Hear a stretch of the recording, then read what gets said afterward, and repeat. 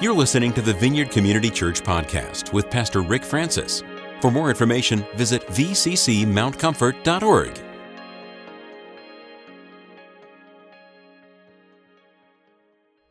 EHS is an acrostic for emotionally healthy spirituality. The premise is it's impossible to be spiritually mature while remaining emotionally immature. And all the people said, "Help us, Lord. Grow us up." Sometimes my confidence has never been in my ability to be, a mature son, but it's knowing that I have a good father who knows how to raise his son. And that's where my confidence rests, is he knows what I need and how to present it to me so that I can grow and mature. So that's going to be a wonderful time. Pete Scazzaro is the one that wrote the book, and his materials are really, really excellent, and we'll continue to look at that. Right now, we're in a period in our church history known as Eastertide. Can you say Eastertide? Eastertide. That's that period from Resurrection Sunday to the day of Pentecost. And it's during this process of these 50 days, that 40 days we have Jesus, after he's risen, he's showing himself, making appearances, and he's going about blessing his disciples, training them, preparing them for his ascension, what's going to come at the end of the 40 days, and then they continue to pray for another 10 days until the day of Pentecost comes. Now that's interesting. In the scripture, we don't have a whole lot that happens from the time of his resurrection, where he meets with everybody on Resurrection Sunday, as he's with them, and then he's made known to the 10 disciples that are meeting in the room with the locked doors, and he comes and he appears and he says peace and shows them his hands and sides, and they are just blown away. He's already appeared to the women earlier in the day, the 2 on the road to Emmaus, and now them. And then the next thing, at least according to the Gospel of John, we don't see anything that happens the rest of the week. This would be a good discussion starter in your prayer time with the Lord. What were you doing, Jesus, from the day you rose until the next day when Thomas is finally present and you reveal yourself a week later to the disciples and to Thomas again, and it goes on from there. So use this time. Allow the Holy Spirit to come and just give you a hunger for the Scripture and search out the Scriptures and look through them and discover all the wonderful things. I was really surprised that many times folks don't even realize that Jesus was on the earth 40 days after his resurrection. I preached that one time in my church many years ago, and I had a guy come out and say, "That's heresy." And I said, "Well, let's open up Acts chapter 1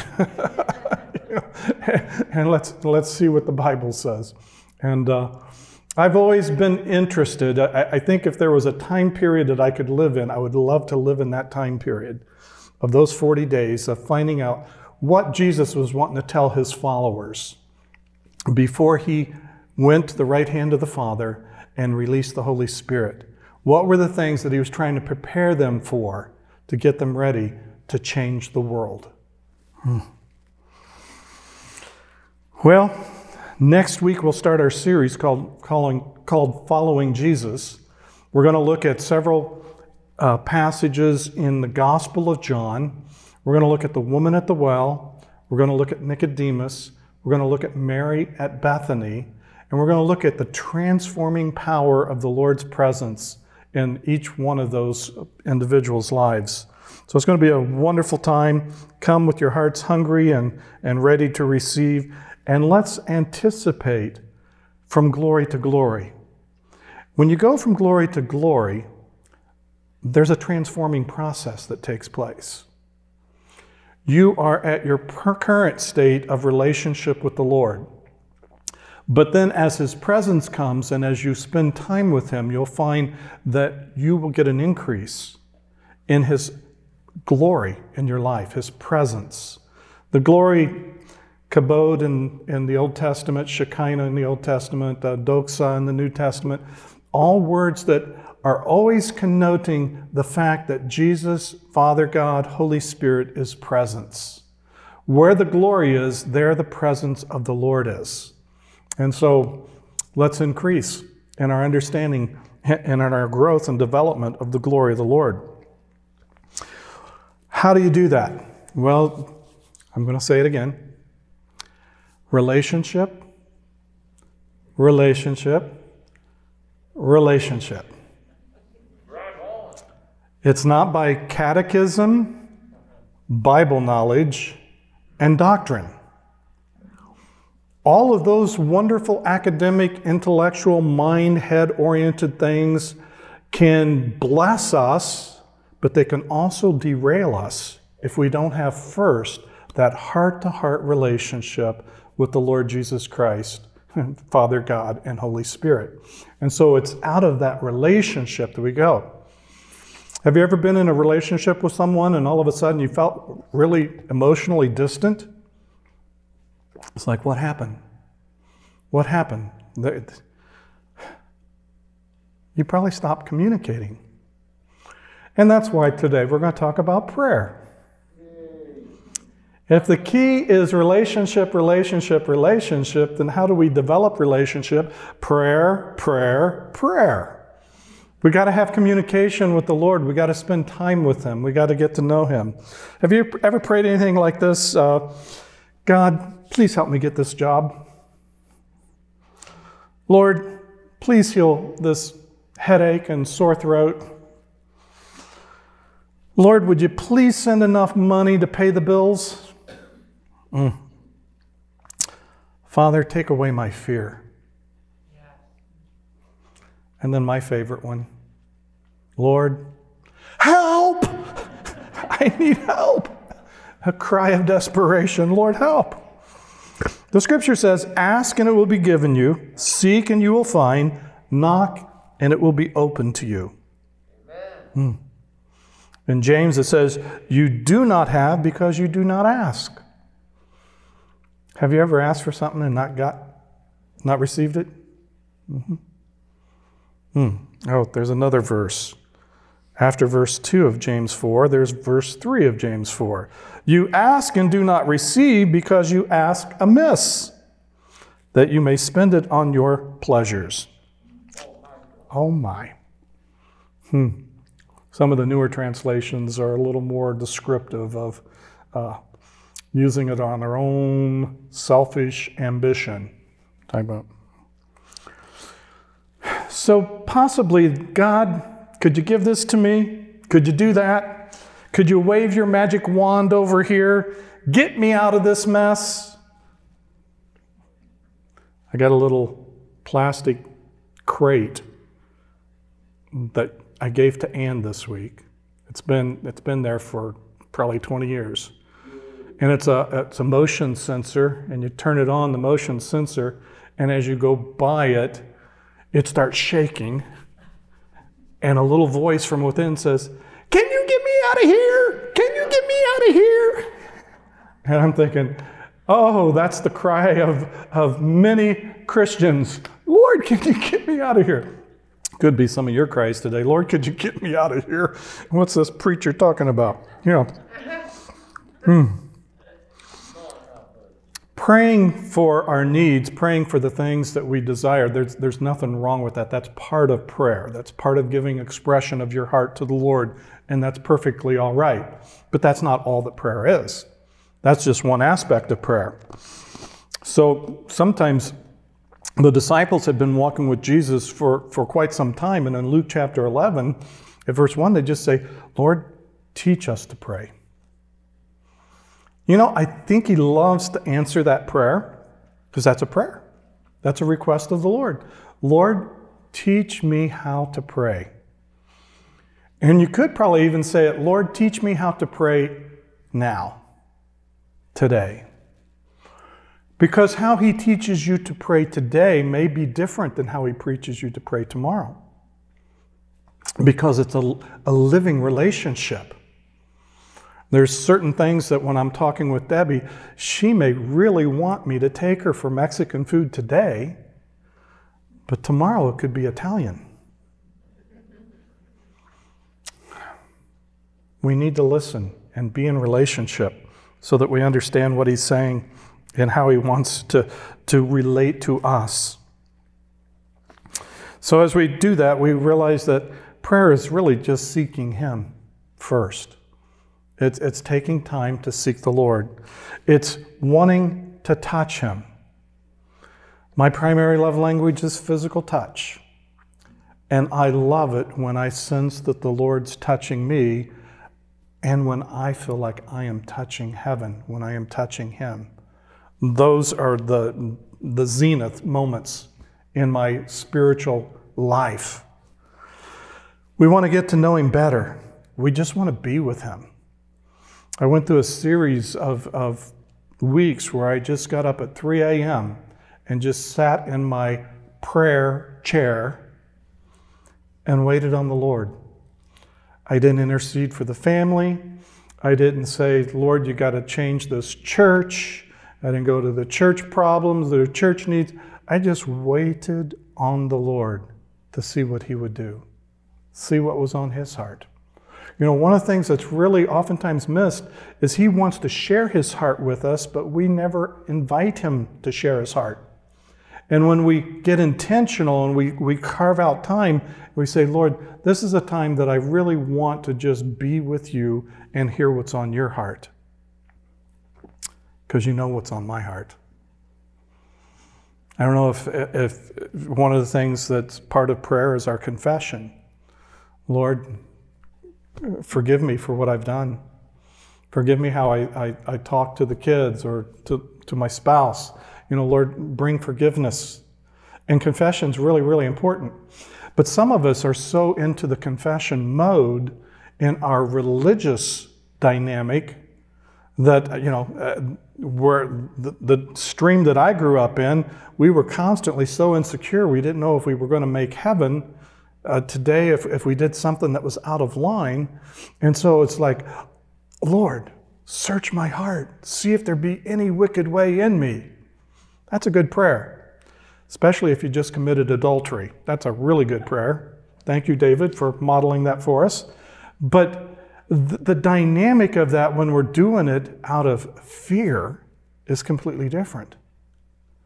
And one day I was just doing that in my religiousness of prayer. I was just saying, Lord, examine my heart, see if there be any wicked way in me, and all that. And he spoke, scared me to death. He said, Rick, I know your heart. I want you to examine my heart. And it was like,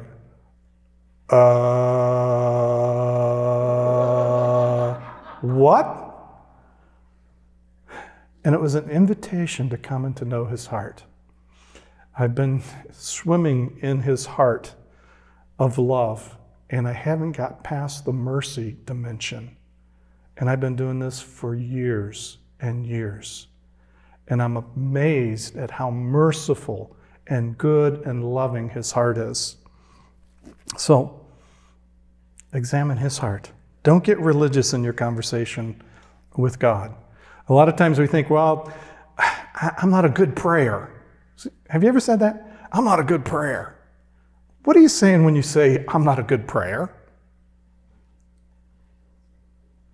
I don't sound like the religious people. I can't make these wonderful, ornate, verbal expressions in public.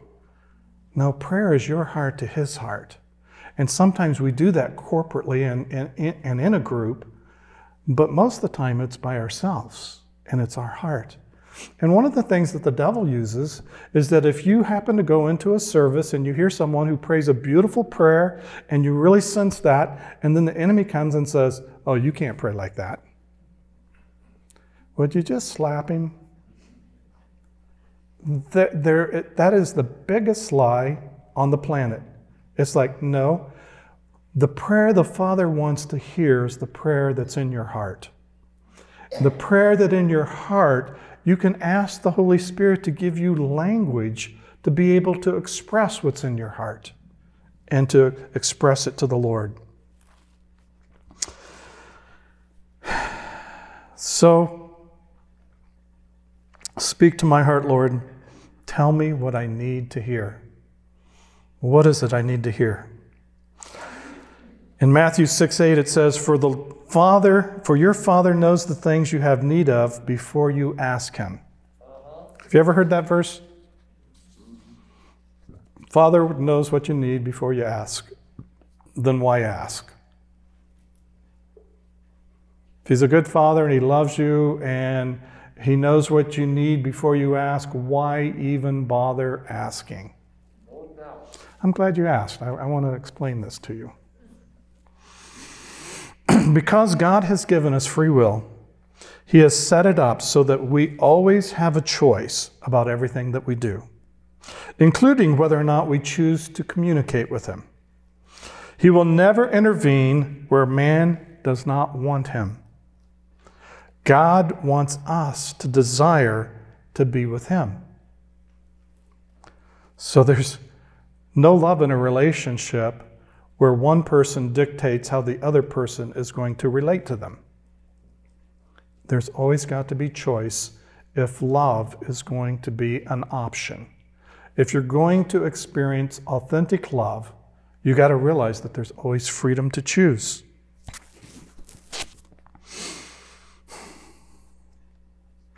God knows our thoughts, but He responds to our prayers. Psalm 139 says, you know what I'm going to think, you know before I rise, you know what I'm going to say. He knows all of that, but He doesn't respond to that. He responds to our prayers. We've got to come to the place where we realize that prayer is a privilege that we always have. We always have the privilege of praying, but the power in prayer is always His. Without God, we can't do it. Without us, God won't do it. Things won't happen in my life unless I pray. And as long as I'm just asking for things, I got to realize I need to take it up a notch and partner with God for the things that He wants. Amen. I need to align my spirit with His, and together we could see His perfect will being done on the earth. So how do we pray effectively? Glad you asked. You know, the more you hang around someone, the more you kind of take on their traits and character. Have you ever discovered that? I remember as a little kid that as I hung around my little playmates that would cuss and swear and do all sorts of nasty, naughty things, it was real easy for me to just kind of suck right into that. Until I said one of those 4-letter words that I didn't know what it meant, but Mom did. Okay, I guess that's not a word I'm supposed to use. The same thing happens when you're around people in the kingdom who love the Lord. You find that they rub off. One of the stories I always tell is that whenever I get a lunch with Dave Knoll, just a tremendous worship leader, prophetic brother, and we go to lunch, man, the anointing that's on him just spills on me, and I'm like a mini prophet for a day or two. It's just like, whoa. I just rubbed shoulders, just broke bread with him, just shared some good Thai food. We like Thai food. And as we did that, it's like, wow. Who you hang out with is going to have a profound influence, and their character you're going to begin to catch. That's why I highly recommend hanging out with Father, Son, and Holy Spirit. They have good character. When they rub off on you, you won't get in trouble with Mom. So hang out with them. That's how His character gets formed in us. But one of the ways that we're vulnerable to attack is our self-worth. It's amazing how the enemy knows how to just get us discouraged and just cause us to have some circumstances that are just at the right time in the right place, and all of a sudden we lose all sense of worth and confidence. We've got to realize that we've got to establish our lives being connected with Him. We can't receive God's best in our life if we're not praying, and we can't push back the things that God never willed for us if we're not praying. It's through prayer that we push back the stuff that the enemy's trying to introduce, and it's through prayer that we receive the things that the Father's wanting to release. Notice this quote. We have to pray over everything that concerns us, no matter how big. With God, nothing will be impossible. Luke 1:37. Or how small. I don't want to hear any comments after the sermon. The very hairs of your head are all numbered. Matthew 10:30. So we see that prayer is important because it's our conversation with the one who will transform us and change us. So here's 15 reasons to pray. And I've got handouts if anybody wants these 15, because you probably can't write them all down as fast as I'm going to go through them. But we have those and we can make those available. I guess I left them on my desk. I meant to bring them in. I don't think they're there. 15 reasons to pray. This is from Stormy O'Martin. How many know Stormy? Yeah, she's amazing. She's got all those prayer books, praying for your husband, praying for your wife, praying for your children, praying for your teenager, praying for your Shih Tzu. No, I don't think she's written that one yet. But if she writes it, we'll be buying it. The first reason to pray, to seek the face of the Lord and to know Him better. Psalm 27, verse 8. Oh, that I may seek your face and know you. Number 2, to get your eyes off your problems and on to the Lord. That's why it's good to go with petition. Go with those things that are burdening you, because until you get those off your chest, you're not really going to be in a position to fully connect with what He wants to release to you.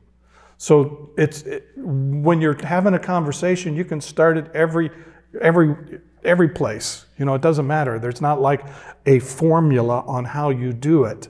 You can start anywhere. It's like your conversation with your friends or your spouse. You don't always start your conversation with, my beloved, most dearest Debbie, could thou spend a moment with me and heareth me? It's not that kind of dynamic. You just say, man, I am tired. And we start with tired. And then we release our tiredness to the Lord, and we go into His refreshment, and we go into His energy. I love when Paul says, and I do this with all the energy that's His, that's working in me. Then, thirdly, to speak to God.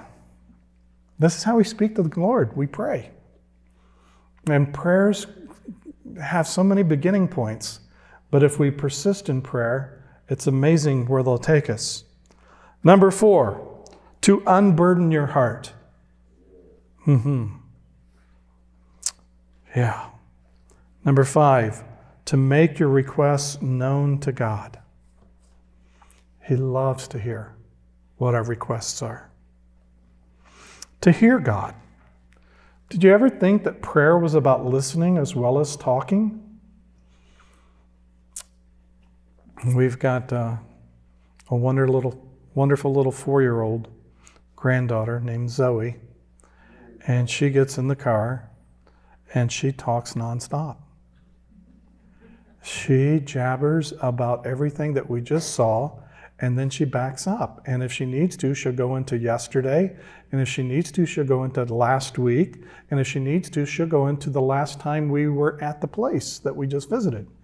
And she will just continue talk and talk and talk and talk and talk and talk. And it always starts with, Papa. So I know it's time for me to listen. God's a good listener, but He's also a good speaker. And it would do us well if we would stop and listen. What is it that He wants to say? Let's hear God. Number 7, to be free from suffering. Is anyone sick? Anybody suffering? Let him call and receive prayer. Let's pray. To resist temptation. Yeah. Boy, when you're coming up against it, I don't know how that hits you, but I can feel it like a significant period of time before the actual moment of the crossroads of the temptation comes. I can feel that there's something that's kind of gnawing on me, and it's kind of trying to deaden and just kind of make my sensibilities a little more numb. And whenever I feel the numbness, I know it's time to pray. I don't know what's coming around the corner, but I've walked this long enough that I know that whenever something is intentionally trying to get me to be indifferent, to numb my heart, to numb my sensibilities, to lose a sense of sharpness in my spirit, I know that's the time to pray. If I wait until the temptation's there, sometimes it's like the tipping point's already gone by, and pray at the moment that the Holy Spirit begins tapping you on the shoulder and says, we got a place where we're going to need to resist something that's coming around the corner. Let's get in touch now and let's connect.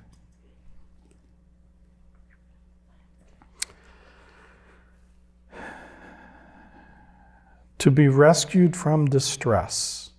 Psalm 107, verse 19. Anybody ever been in distress? It's like, yeah. We need rescued. It's like when we're in it and we don't have the ability to pull ourselves out, that's the time to yell, help! That's the time to cry out to the Lord. Number 10, to receive God's reward. Yeah. If you pray in secret, if you go into your prayer closet, if you're not praying to be seen and get the accolades of everybody around and go for the most spiritual believer on the planet, and you're doing it in hiddenness, that's when Father loves to reward us openly. But when we're praying openly, then the praise of men is all we get. That's the reward. I don't know about you. I like it when people say nice things about me, but that doesn't even begin to compare than when the Lord rewards openly. Number 11, to withstand evil. And there's where we put on the full armor of God. And after we've got all our armor on, we pray and we stand. And then John 16, to have joy. You know, I love the passages of John 14, 15, 16, 17, and the discourse of Jesus that's going on there, because oftentimes he's talking about his joy would be complete in us. And he wants our joy to be complete in him. And as we look at the use of joy in those chapters, it's just amazing. To have joy is to be talking and to be in his presence. In your presence is fullness of joy. To get close to God, Isaiah 64. Best way to make a relationship is to communicate. You want to get close to someone? Start talking. Start talking. Find out what's going on. And, in many of our relationships, we know that when the conversation is one way and one person's doing all the speaking and the other person's not getting a word in edgewise, that doesn't make for nearness and closeness. There needs to be that rhythm of communication. We understand it in our relationships with human beings. I pray that we'll begin to understand it in our relationship with the Lord. To be healed emotionally. James 5:13. Yeah. The emotional, healthy spirituality really helps us look at the things that keep us emotionally immature. And some of that is how we talk, how we converse, how it's gimme, gimme, gimme, gimme. Or are we maturing and are we growing? And we realize, Lord, you know what I need more than what I know. And to have peace. Yeah. The peace that passes all understanding. So let's talk practically. If you don't pray, you won't pray. How profound is that? And the best place to start with prayer is to start.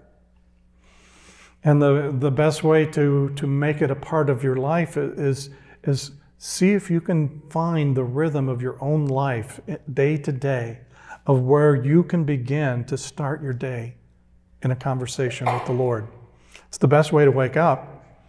It's the best way to go to sleep. It's the best way to go throughout the day.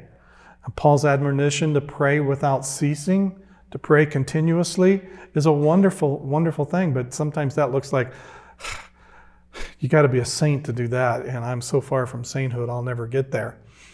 No, it's just realizing throughout the day to pray and to be with the Lord. I think it'd be a wonderful thing for us to find that. For me, when I got serious about prayer, I knew for me it had to be the first thing I did each morning. I had to make time to do it first thing in the morning. Otherwise, there'd be too many distractions that can come through a course of a day that kind of gets me off center. Then to have a place. I highly recommend you find a place. When I was pastoring a Free Methodist church up in Maryville, Indiana, the church was out in the middle of all the cornfields, and the parsonage was on the first part of 10 acres, and the church was in the middle. And I would get up in the morning and just, in my gym shorts and flip-flops and t-shirt, just go right over to the church sanctuary. Never had to worry about anybody ever accidentally popping in on me. They didn't really want to be there on Sunday, let alone through the week. And so I could go there and just have a wonderful time with the Lord and just be with the Lord. And I've never found a place that was quite as sweet as that place. Throughout the week, every day, just going over there and praying. Find a place. Since then, I've graduated. Now I have, as I've referred to it earlier, my prayer chair. It's one of those automated recliners so that I can get the lower lumbar just set perfect and I can sit there. Because if you're going to spend time in prayer and it's going to have any amount of time, any duration to it, you want to make sure that you're comfortable. And so this is just smart. And as you get that, you will be able to stay in that posture and continue to receive from the Lord and commune with the Lord.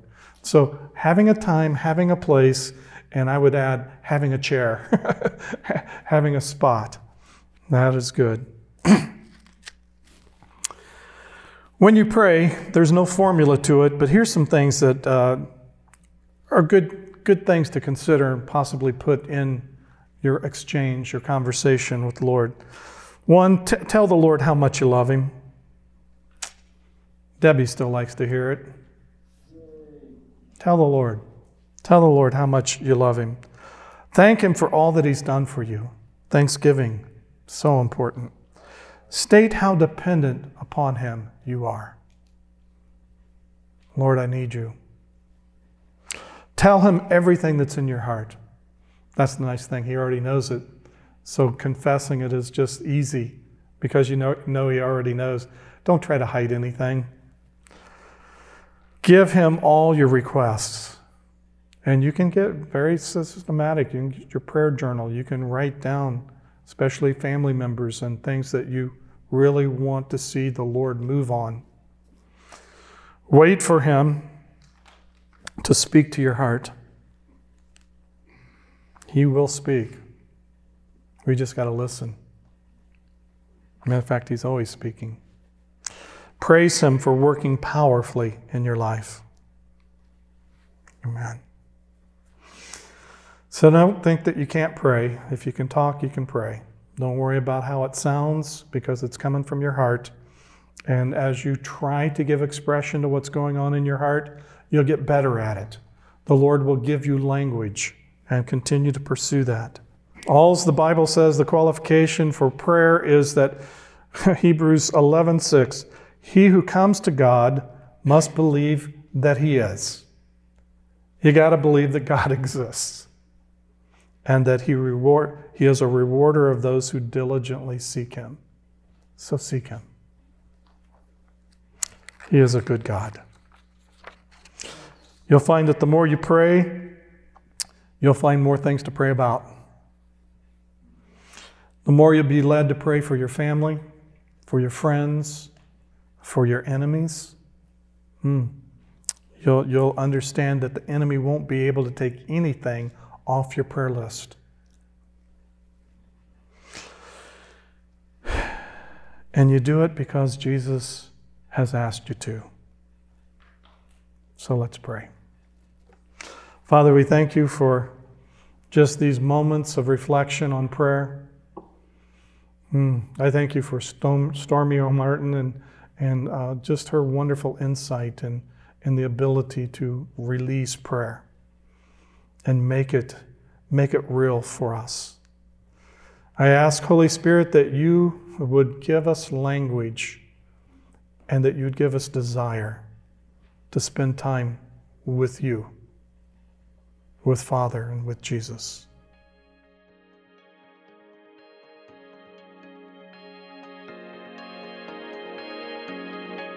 Thanks for listening to this week's podcast. To receive more audio content from the Vineyard, click the subscribe button in iTunes.